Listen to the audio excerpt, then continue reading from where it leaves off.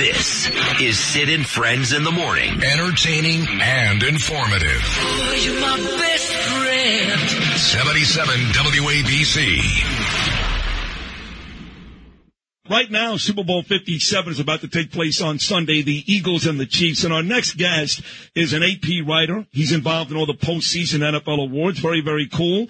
He's there at Radio Row getting ready for the big game. Looking forward to talking to him. Rob Maaddi on the phone all the way out in Arizona. Rob, Sid Rosenberg, and Scott Kaplan back in New York City. How are you, buddy? What's up, fellas? I need more on all these fights you almost got in. Oh, dude. You have no idea. Yeah, we were young. My segment. Give me some more. No, we were young, and especially me, and I got all fired up. And long story short, a lot of really cool memories, but I'm very happy they were 25 years ago. But Rob, all of these near fights always happened because I would say to Sid, keep your hands out of people's faces. That's true. And he would always touch people's faces. Always, with his, and I was like, nobody wants to be touched That's true. by Sidney. Keep your freaking hands out of my face. Yeah, I did do that. And that's what caused a lot of these problems. I would have won all those fights, though. Yeah, I would have won them all. See, Rob, thank you. You're off to a great start. Keep it going, Rob. You're off to a great start. I'm not sure that's true, but the good news is no fights today. No fights today. But I do want to ask you something that came up with me and Scott during the break, and that is, I know you're an AP writer. I know you cover a lot of the postseason awards. How do you get that gig? How does an AP writer go from that to the guy that makes a decision as to whether or not Brian Daboll, which he better win, wins Coach of the Year? Oh, man, it's really easy because I don't get a vote. I just assign the writers, Sid, or the nationwide panel of media. So it's writers, it's people who cover the league nationally. So it's writers, it's some broadcasts, some former players we have. Some former coaches are also on that panel. All I got to do is count them. That's it. So I don't get a say in who wins or loses, who finishes first, second, or third. We just count the awards. And then we announce those at the NFL Honors, which is this Thursday night. But Brian Daboll's a finalist.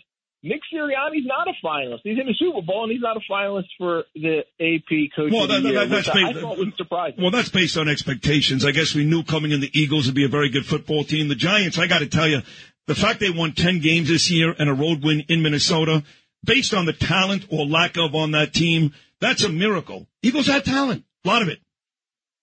Yeah, and Daboll was able to take a guy like Daniel Jones and make him a serviceable, capable backup and win with him and go to the playoffs and win with him. So I think that does speak to a lot of what he was able to do. I think he came in, he changed the culture there. He instilled a winning attitude. Those guys started to believe in him, and that goes a long way, Sid. Rob, am I detecting some Philly in that accent a little bit? I grew up in Philly, but I've long since been out of Philly. Moved to South Jersey, and then I got to Florida, and I'll never go back. Oh, yeah? What part of Florida? Me and Sid got Florida ties, too. Right outside of Tampa. So it's beautiful waking up to palm trees and water every day, and it's quite enjoyable. I only go back up. I was at the NFC Championship game, which was it wasn't anything. That game was such a blowout, but it was good to be up there and see that one. I covered the Eagles for 21 years, so it was a long time. Yeah, I can hear that, Philly. So, I am curious, as far as the Eagles go, getting into this game now. We talk about Sirianni. Sid, you say that he shouldn't really be there because they had expectations. But you go back a couple of years ago. Nick Sirianni's only a second-year head coach, right? Yeah. Well, by the way, I didn't say he shouldn't be there. I'm saying that's maybe the reason why he's not there. I believe he should be there. Right. I mean, he should be a guy because let's face it, Rob. Who was Nick Sirianni before he is who he is today? Oh, that's a great question because he comes to Philly after they fired Doug Peterson, and the thought process was that the Eagles hired somebody that they can manipulate, that they can control, that they can mold. Because if you remember, Doug Peterson was fired because he wanted to have full control over the coaching staff.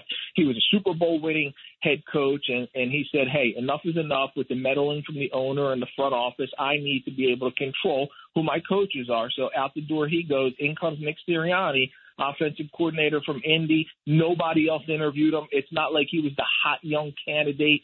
He comes to Philly, and that was the thought, like, oh, the Eagles went out and they brought in somebody who will allow the owner and the GM to do what they want. The Eagles get off to a 2-5 start, guys, And I don't know if you remember, Nick Sirianni has a news conference where he makes a flower analogy about he put up a flower. He showed it to the team. He told them to keep watering, to keep fertilizing. You're going to get better. You're going to do this. And everybody wanted him fired in Philly. The media, the fans, they thought he didn't belong. So here he is. He's 22-6 since that flower analogy. Well, I guess it worked. That worked well for him, yeah. I mean, we all know, of course, that this game on Sunday is not the big story in the NFL. And the big story, of course, is that Tom Brady retired a couple of days ago. I'll tell you something interesting. Mike Francesa set to join me here on Thursday morning. He comes on, Rob, he's on with Stephen A. Smith. Last week, ESPN did a Mike and the Mad Dog reunion. And it was Mike and Chris and Stephen A. And Mike says, let me tell you something. I'll give you Brady's the best quarterback ever, but with this, he's not the best regular season quarterback ever. That was Peyton Manning. And he's not the best postseason quarterback ever. That was Joe Montana. He was only willing to give Brady the quote-unquote best quarterback ever because of the amount of years and the amount of wins. But on any given day, he would not pick Brady to play in a postseason or regular season game. Your thoughts on that?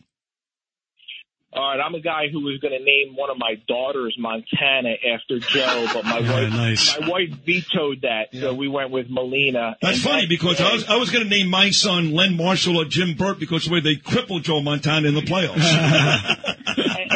and that was the point. I was just going to make that point. I never saw Tom Brady defeated or beat up. Like, there were some games where Joe Montana in the playoffs had a tough go. I don't know how you can look at the body of work for Tom Brady and not say he's the greatest of all time. I don't care if you want to say regular season, postseason, playoffs, Super Bowl only. He's 7-3 in the Super Bowl. He's won all these playoff games. He's been able to do everything that you can possibly do to lift the team together. Look, he goes to Tampa Bay. Everybody said, hey, is it Brady or Belichick? It's the system. It's that he goes to Tampa Bay and he takes the Buccaneers to a Super Bowl in his first season there. I think that should have ended all conversation about who's the greatest of all time. I know. It actually irritated me watching that last week because I'm like, come on, Mike, really? Like, you're taking from Brady. Okay. I'll give him the Super Bowls because as if that's not the goal, right? I'll give him the Super Bowls. But as far as regular season, Peyton, playoffs, Montana, but yet overarching is Brady. He's the greatest. I mean, come on. Just he is the greatest quarterback we've ever seen. I agree. And the story it's even better. You know, I mean, when you go back to his Michigan days and he's sitting there with Lloyd Carr, his coach, and Lloyd Carr says, Tom, stop worrying about what everybody else is doing. Worry about you. I don't know how we got on this Brady thing.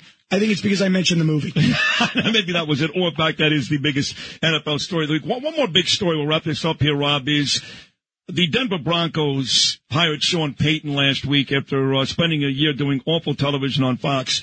After his great job in New Orleans, they gave up quite a bit to get Sean Payton.